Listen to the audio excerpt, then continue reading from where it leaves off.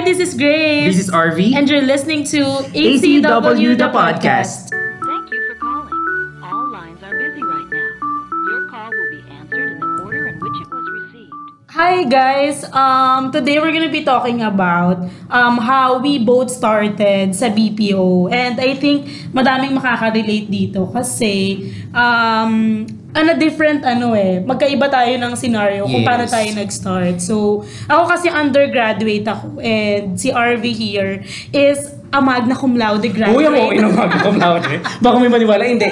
How did you start with the BPO industry? Ako, ang sobrang aga ko talaga nag-start. Talagang 18 years old. Kasi 17 ako nagkaroon ng anak eh. So, 17, as a single mother, parang hindi ko na alam kung ano yung next. Kasi lahat nag-continue sa pag-aaral. Tapos ako naman, I don't wanted to be left out.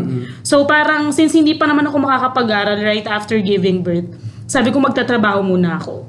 Tapos doon nag-start akong mag-apply. Sa ano ba yung workspace dati kung saan ka pwedeng Job Street. Job Street. Naalala ko Job Street. Mga patok na patok. Kung wala kayong ka-email, wala nang nag-aano sa inyo, check nyo lang yung mga kung nag-sign up kayo sa Job Street, yan, si Lina. Correct, si Lina. Si Lina magiging jowa niyang 4Fs. Correct. Hindi yan nakakalimot. Si Lina, laging nagbibigay ng update. So yun nga, nag-start ako sa sa center sa may Pasay. So originally dapat hindi naman talaga ako doon mag-apply kasi dati parang naririnig ko na sobrang hirap makapag-apply. Yeah. So nag-start muna ako doon sa parang entry level lang, yun sa parang mga hindi madaming ratings. For me yun. What year was 2014. Or 15, mga ganun. Tapos ngayon, naglalakad na ako doon sa may Pasay. So, papasok na ako doon talaga, doon sa original target company ko. Tapos may humarang sa akin. Yung mga sila ate, sila kuya na may mga flyers na mga headhunters. Yes. Mama, play kayo dito, meron kayong 500 pesos kapag nakapasok kayo. Or kahit hindi kayo nakapasok. Mga alipin ng salapi. meron kayong meron kayong libreng donut. So sabi ko, ang haba pa ng pila doon sa kabila. Hindi naman siya mahaba yung pila, pero sobrang kabaw kasi, parang hindi ko alam kung papasok na ako or hindi. Tapos hindi ko din alam kung ba't ako sumama kanila ate. So sumama ako kila ate. So pagdating ko doon, ayan na interview. So interview keme, ganyan, ang daming tinanong, mga sign up, ganyan. Tapos nakita ko yung isa pa sa mga nagpadagdag sa kaba ko, yung mga kasabayan ko na talagang naka-formal attire. Alam mo yung talagang pag first interview, yung as in talagang mga nakabarong, Ano ba suot mo? May barong? I mean, hindi pa, anong tawag doon? Coat. Yan. Nalok ako sa barong? Buwan ng bika, nakakalok. Tapos ngayon, tawag ito, ando na ako. So sabi ko, ayoko na sana. Parang, yun pala, hindi mo makukuha yung parang referral na 500 pesos tsaka yung donut kapag hindi ka talaga na nakausap nung initial interview. So initial interview, ganyan. So syempre first interview ko yun. Sobrang kaba ko, sobrang hindi ko alam kung ano yung isasagot ko. Pero feeling hanggang ngayon nature ko yung bago ako pumunta sa isang lugar, parang chine-check ko muna kung ano yung mga dapat kong gawin. True. So ganito yung ginawa ko. Before the interview, kahit hindi naman ako talaga dun mag-a-apply, ang ginawa ko, chinek ko muna sa Google kung ano yung mga tinatanong sa interview sa call center. Yes, ayun talaga yung una kong ginawa. So yan, tanong-tanong, sobrang familiar na mga question. Where are we going to see you 5 years after? Ganyan, mga ganon. Yung, what's your age? Nakabisado ko lahat yun dahil sa Google. So what's your age? Basta! Ako, I'm 16 years old. Tapos tawag dito, nandun na ako. Initial interview, check ako doon. Final interview, pinabalik ako. Tapos the final interview the next day, yun na yung make or break ko. So, nung final interview ko na sis, ang nangyari sa akin, di ba, usap, ganyan, tinawag ako. Ang eksena sa akin yung nung final interview. Dami niya ring tinanong kung meron akong mga background. Actually, ang hinahanap naman nila doon fresh graduate. The thing is, hindi ako fresh graduate. So, tinanong niya ako kung why would I hire you? Bakit kita i-hire? Hindi ka naman hindi ka naman nakagraduate. Tapos, isa lang yung nasabi ko, naging honest lang ako. Feeling ko ayun din yung key sa mga interview. So, kung yung mga listeners, kung nag-a-apply kayo for any positions, feeling ko kailangan, you have to be very honest sa kung ano yung kaya nyong ibigay. Sabi ko, hindi ko talaga makakalimutan yung sinabi ko. Ang sabi ko, wala kasi akong ibang pupuntahan. Sabi ko, so the job na makukuha ko ngayon, as a call center agent, this is something na na napapahalagahan ko kasi wala naman akong profession Hindi ako nakagraduate, wala akong mga bachelor's degree, wala akong ibang pupuntahan, not unless while I'm here I'm going to enroll myself to another, which is right now it's not my priority kasi nga my priority is to make sure na makapag-provide ako doon bilang single mother ako. So pagkatapos noon, sabi niya lang sa akin, sis, sabi niya okay. Sabi na, we will, call you. First interview yun, sabi ko, ay wala na ata, cancel na yun. Kasi base sa mga mga kaibigan ko. Okay. Tsaka feeling ko kasi, wala na, fail na yun, wala na, mali. Dapat hindi ayun yung sinabi ko. Kasi wala namang nakalagay na ganun sa Google. So wala yun, cancel yun. Tapos nagulat ako, pag uwi ko, sabi ko, wala na to, cancel na to. Naghahanap na ako ng ibang option. Hanggang sa nakareceive ako ng call. Yung call na yun, pinapabalik ako kasi bibigyan ako ng slip for medical. Akala ko baka may naiwang. Binigyan nila ako ng slip para sa medical. Tapos after ko ma-accomplish, balik daw ako sa kanila. Tapos bibigyan nila ako ng job offer. Nice. Ako naman, nung nag-start ako sa BPO industry, I wish I have the same story na merong drama sa likod. Pero sa akin wala. After kong graduate, dream job ko talaga makapasok ng network. Kasi television network. Pangarap ko yan yung masaya mga malalaki na yan, si Kapuso and Kapamilya. Pero yes. Comparing it that time kasi mas winay ko Parang should I go for my passion or dito muna ako sa practical? Nagpili ako na maging practical. And I started with a company in Ortigas. Feeling ko sa marami sa mga nagsimula, doon talaga yung breeding ground ng mga ng mga nagsimula sa BPO industry bilang yun din yung lugar na sandamakbak ang ang contact centers. Apply ako doon. Ito yung kauna-unahan talaga. I only stayed with this company for just a week. Parang kasi immature ako So so parang nung nandun ako, I felt alienated ako. So umalis ako doon sa company na 'yon. Tapos yung friend ko yung best friend ko nung college, nagwo-work na rin siya sa isang BPO company noong noong college pa lang kami. While we're writing our thesis, nagwo-work na siya doon sa company na 'yon. Tapos sabi niya, sige, why not try mo? May financial account dito na open. So fortunately, natanggap naman ako doon. I stayed with the company it's a financial account. Tapos before ako mag 1 year, nag-open sila ng in-house dito sa Pilipinas na kasama ko sa mga na-rebadge, nalipat doon. Then doon na nag-start yung karera ko talaga sa BPO. Yun nga lang, I only stayed there for 11 months because again, immature ako. Parang there's still a call in me na parang balik ka ng ganito, balik ka ng network. Gusto ko pa rin mag-network that time. Tapos doon after nung nag-resign ako, nagpahinga lang ako ng ilang buwan. Siguro doon ko muna tatapusin yung first story ko sa kung paano ako napasok sa BPO industry. Kerry, pero how's the interview? Iba ba? Kasi di ba you have a previous job? I mean, may work experience ka na. Sobrang iba. Sobrang mas madali ba siya? Or mas mahirap? Ang dami ko kasing bloopers. Lalo na nung doon ako sa unang ako nun Parang, syempre ikaw yung bagong sibol, ganyan, fresh. Pasok ka ng yung sa unang company, yung 1 week lang ako nagstay. May paano doon introduce yourself. Syempre naman. Bilang masscom, bilang broadcast communication student, talaga ako doon. Nagmaasim at nagmaganda ako doon. May pa-introduce pa ako. Nagmatalino ka. Oo, may paganyan ako. Kasi feeling ko, kakagaling ko yun Sabi ko, hi, my name is Arvy and blah, blah, blah, blah. I don't have any work experience yet. And I graduated from the let me quote a friend. Kasi ginamit ko talaga tong quote na to. Sobrang cringy. Sabi ko, I graduated from the financially poor college but intellectually rich one. Girl! Iba. Tapos, alam mo parang yung feeling na parang, sabi mo? Tangate. Tapos after nun, eto na, yun doon na ako sa bagong center na nilipatan ko, yung nagstay ako, tapos na-rebadge ako. Iba. Kasi, pagpasok pa lang, lahat ng resume pinakuha. Tapos, we were 16 inside the room. Tapos may pasabi siya. Tatawagin niya. Halimbawa, ikaw, Grace, tell me something about yourself. Tapos habang nagsasalita ka, nakikita mong sinosort yung papel mo. Bilang, naman ako, keen observer ako, tinitignan ko kung saan napupunta yung sa pandinig ko, magagaling.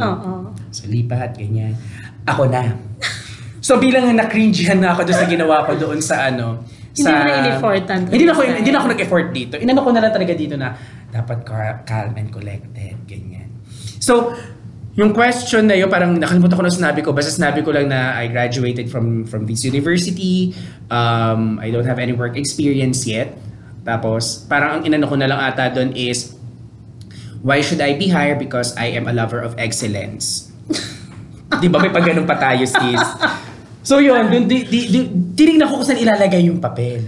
Sis, doon siya nilagay sa mga hindi ko feeling magagaling. So kinabahan ako, sabi ko, ay okay. Tapos, itong si interviewer, kinuha yung mga resume. Nilipat lang siya, tapos sabi, if I'll call your name, get your resumes here, then you may use it to another company. Siyempre parang kinakabahan ako, hindi ko na alam kung anong papel yung nakalagay doon sa mesa. Hindi ako natawag. So pasok ako sa round 2. Yes! Round 2 naman is exam. Pero feeling ko kasi charot-charot lang naman yung exam. Parang, hindi naman sa pagmamayabang pero parang alam ko naman kasi yung yung parang yung basic. Correct. Hindi mo kailangan magaling-galing kasi madali lang naman. So nakapasa ulit, round 3. Alam ko ito na yung final interview. Nakalimutan ko rin nag-interview sa akin noon. Pero ang sabi naman sa akin kasi kinakausap ko na yung, I don't know sa mga nag-work na rin sa BPO before or kung na-experience, may sasabihan ka na, hindi, formality na lang yan. Pero kasi as a nervous person that I am, after ng maramdaman ko pagiging cringy ko, tapos yung nayanig ako doon sa sorting ng mga resumes. Hindi ako masyado hindi talaga ako confident at all. So sabi ko, wala lang to. Parang, kung sana nga formality na lang para okay na. Tapos yun, nakapasa naman. Tapos parang 2 days after yun na, nag-start na ako sa company. Pero nakakatawa, no? Kung ano pa yung mga moment na feeling mo hindi mo binigay yung best mo. Tsaka kung kailan ka hindi confident sa sarili mo. Ayun pa yung biglang magiging highlight pala ng True that. Bongga. Pero what are the expectations nung nando na tayo? Diba nakapasa na tayo and all. Ano yung expectation mo sa BPO nun? Siguro, kasi siguro, di ba, nagkaroon na nga ako ng 1 week experience. So, alam ko na magpapakilala na naman, ganyan. This time around talaga, hinubad ko na yung... Kasi yung unang beses... Hindi mo masyadong ginalingan this time. Parang niyakap ko na yung individuality ko. Back then, hindi pa ako na... Medyo extroverted pa ako back then Kasi parang feeling ko... yung nga, you have to may pa ako ng school. May school pride pang kinesong ganyan na parang I'm representing my school, my campus. I gotta make them proud. May ganyan pa akong scenario noon. Sa utak ko lang, ganun ako kashiwang. So expectation ko back then, kasi parang iniisip ko na working in the night shift. I don't know if you do have this as well. It's going to be a glamorous kind of... Oo din. Same. Kasi iniisip ko na parang, outfit, gabi, tapos tayo lang, iilan lang tayo. Tapos parang sabi ko, yun, expectation ko na parang, it's going to be a glamorous kind of work. Ikaw ba? Ako sis, sobrang kabang-kaba ako. Kasi nga, since first job, ganyan. Tapos hindi ko pa alam yung talagang tema ng pinasukan mo. Kasi hindi naman sa amin sinabi kung saan kayo ilalagay. Basta ganun lang. Basta you pass the interview, parang sila na bahala kung saan kanila ilalagay. So nangyari, first siguro yung expectation ko parang alam ko naman sa call center, telepono, computer, yung normal na ginagawa ng mga customer service based dun sa yun nga yung siguro yung normal na tao na kung ano yung feeling nila na ginagawa ng mga customer service. Ayun lang talaga sa akin. Pero sobrang gulat ko na hindi pala ganun kadali. Yes. Sobrang actually, di ba yung expectation ko na it's going to be a glamorous life. Parang let's face the truth.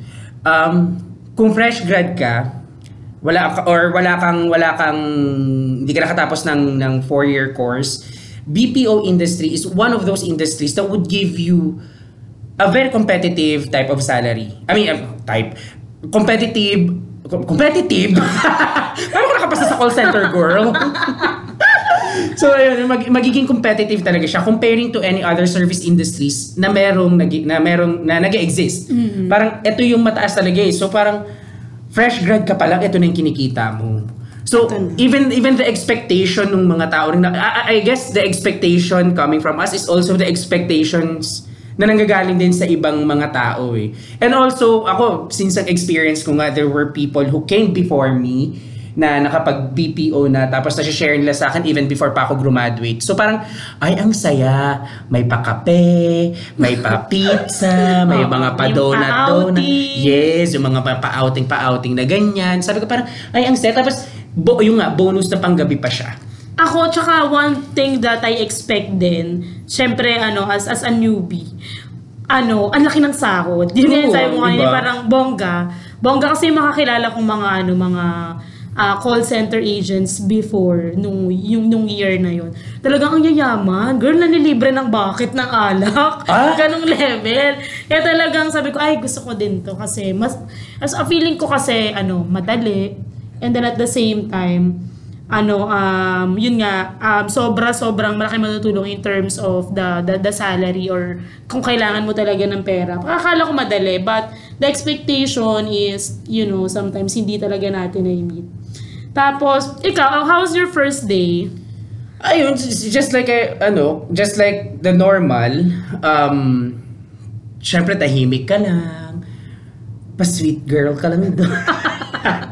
Yung parang syempre tahimik ka. Again, ako, as a person talaga, observer ako kahit nung college ako. Pinapanood ko na yung mga tao, sabi ko, ganito pala. Kasi doon kami, syempre nag-aantay kayo na papasukin kayo sa training room. So nasa labas pa kami doon kasi wala pa yung trainer.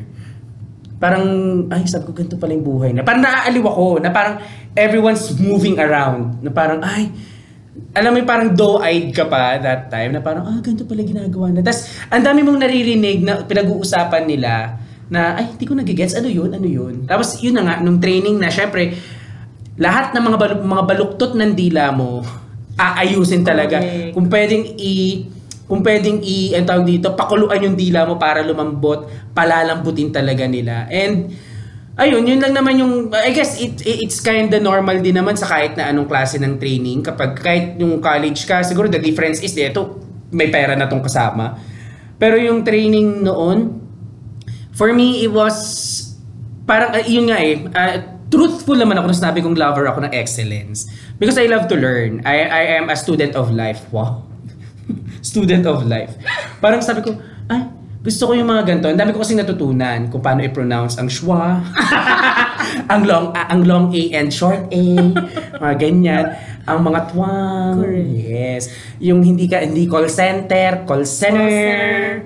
Diba? Tuesday. Ang dami nating learnings nung first day. Pero ako sobrang kabang-kaba ko nung first day ko.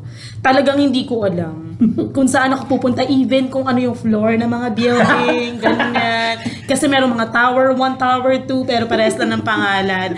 So, yun talaga yung, kasi ako nga, anyway, hanggang ngayon ako naman sa ating dalawa yung mas palakaibigan. So, ako yung more, baka naman isipin na napakasama ng ugali kung hitad ka.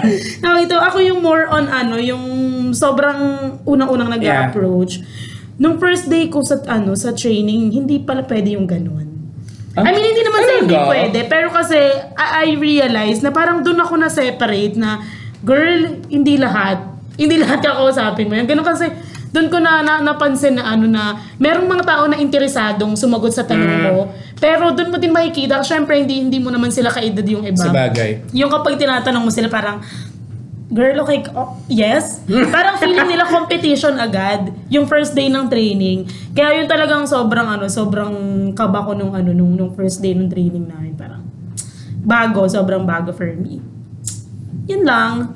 So, sa ano naman pala, sa mga, ano namang may bibigay nating tips sa mga newbies, sa mga fresh graduate, undergraduate? Siguro unang-una sa akin, kailangan ni lang talaga. Siguro ngayon kasi, totoo na pera-pera talaga. So, totoo. Pero, make it a point na hindi lang pera yung reason mo bakit ka pumupunta doon sa industriya na yun. There should be something behind it. For fresh grads, for those people who are thinking na, mag-BPO kaya ako, BPO industry is one of those industries uli na nag-o-offer ng magandang career growth. Exactly. Na parang, yun yung reason then why I stayed. Kasi sometimes sa mga corporations, sa mga yung mga office mismo talaga, yung traditional na workplace, it would take you years, even decades for some para makapag-move up. So, yes, it's a good reason na dahil maganda yung sahod, dahil malamig yung opisina, may libreng kape ang office. Pero more than those things na ganun, parang what you are dapat ang tinitingnan mo is saan mo gustong pumunta. Kailangan may plan ka to move around the system na hindi ka magstay doon. I mean, there's nothing wrong if you really wanted to stay as an agent, but just think about the possibilities where you can lead yourself to. Sabi ko nga, lagi mas nasabi na sometimes yung mga matututunan mo, hindi naman sa unang work mo magagamit eh. Katulad ng nangyari sa akin, hindi naman ako doon nag-grow talaga sa career. When I moved out, dala ko yung mga natutunan ko doon coming from my TLs, coming from my support group back then. So yun, ikaw, anong tip mo? Isa sa mga tips mo? Ako, yun nga, kagaya ng sabi ko kanina, siguro kung meron kang yung papasukin na na industriya like BPO, huwag kang mag-expect na it's going to be very easy. Yes. Hindi kasi, I mean, there are times na siguro parang madali, ganyan. Pero alam mo yun yung sistema na wag kang masyadong confident sa kung anong yung kaya mong ibigay. Kailangan palagi kang may baon. Kailangan prepared ka if you really wanted to nail the job or kung gusto mo talagang matanggap doon sa trabaho na gusto mo. So, as well, be yourself. Kagaya nga nung nangyari sa akin na yung kahit feeling ko hindi na ako matatanggap. Pero, I mean, if that's true, kung feeling mo naman na it's alright, o may dapat mo naman siya talagang sabihin, kung magiging edge mo naman yun, then go ahead, sabihin mo na sa kanila, sa mga interviewers, and then be yourself. Yeah. Huwag kang masyadong paglamorosa. True. So speaking of yun nga, huwag kang masyadong paglamorosa. Again, since maganda nga ang sahuran dito, correct, sa industriya na to, ingat lang din pagdating sa lifestyle. Maraming magbubukas na oportunidad sa'yo para gumastos ka, girl. Be very this is also me talking to myself. Sis. Sis, ikaw. Sis, ako to eh. Don't be fooled ng mga, bili ka ng bagong gadget, bili ka ng ganito, bili ka ng ganyan. I mean, it's okay to splurge. It's your own money. Yes, go ahead. Wala naman akong problema doon. Pero make sure na meron ding pupuntahan yung kinikita mo. Most especially kung hindi ka breadwinner, it's so easy to be succumbed, I guess, dun sa proseso ng bili ng ganito, bili ng ganyan. Uy, may bagong model ng ketay or phone. 'Di ba? Parang bagong release ng ng planner ni coffee shop, by Latayis. So parang it's okay to splurge from time to time, but you also have to set limits for yourself. Kasi we have met people, and we are going to talk about it in our future episodes, na sobrang kinain sila ng ganung sistema to the point na magtataka ka, girl, pare-pare tayo ng sahod pero bakit lost ka sa mga pagdating sa finances? Kasi this is not to shame anyone ha, pero sometimes talaga nangyayari yan na we Lalo get na to kapag be, hawak mo na yung pera. Yes. Yung sahod nyo. Yung gimmick every gimmick every Pabomba sa mga kaibigan. yeah. Gusto ko pabomba sa mga kaibigan. Baka naman sabihin may pabomb squad ka. So yun, ano pa ba? Yun, pagka sa first day ng training, sabi mo nga, it's good to observe lang muna. Yes. Look at it at a very big picture. Then, try to find yourself inside ng system. Tapos, hindi nyo kailangan mag-English sa pantry. Correct, guys. Kaway sa mga newbies. On your first day of training, carry lang. Oo, parang normal naman ng mga tao We yung will mga talk nakakausap about nyo that dyan. on the next episode. Oo, we will be Yes. talking about it more sa mga future episodes natin. Yun, do you have any other tips pa ba? Wala naman na. So, yun lang. Sige, I guess, medyo konti pa yung na-share namin na tips. And probably we are going to talk about it again in the future, lalo na sa mga newbies. We are also going to talk about how to get promoted or how we got promoted, Yes, yung story ng promotion G. namin na kwentong tagumpay, charot. True. And also, ano ba talaga yung nangyayari sa loob ng industriya, no? Kasi ang daming That's the goal. Yun yung goal. Kasi ang daming mga movies, ang daming mga series na nagpapakita ng kwento ng BPO. Employee. But is it really the life inside the industry? So, yun. So, I hope meron naman kayong at least na natutunan today. And then, sana natuwa din kayo sa mga shinare namin ni Arvy. And yes, so this is Grace. And this is Arvy, and you have listened to The ACW, the podcast. Isa pa! And you have listened to ACW, the podcast.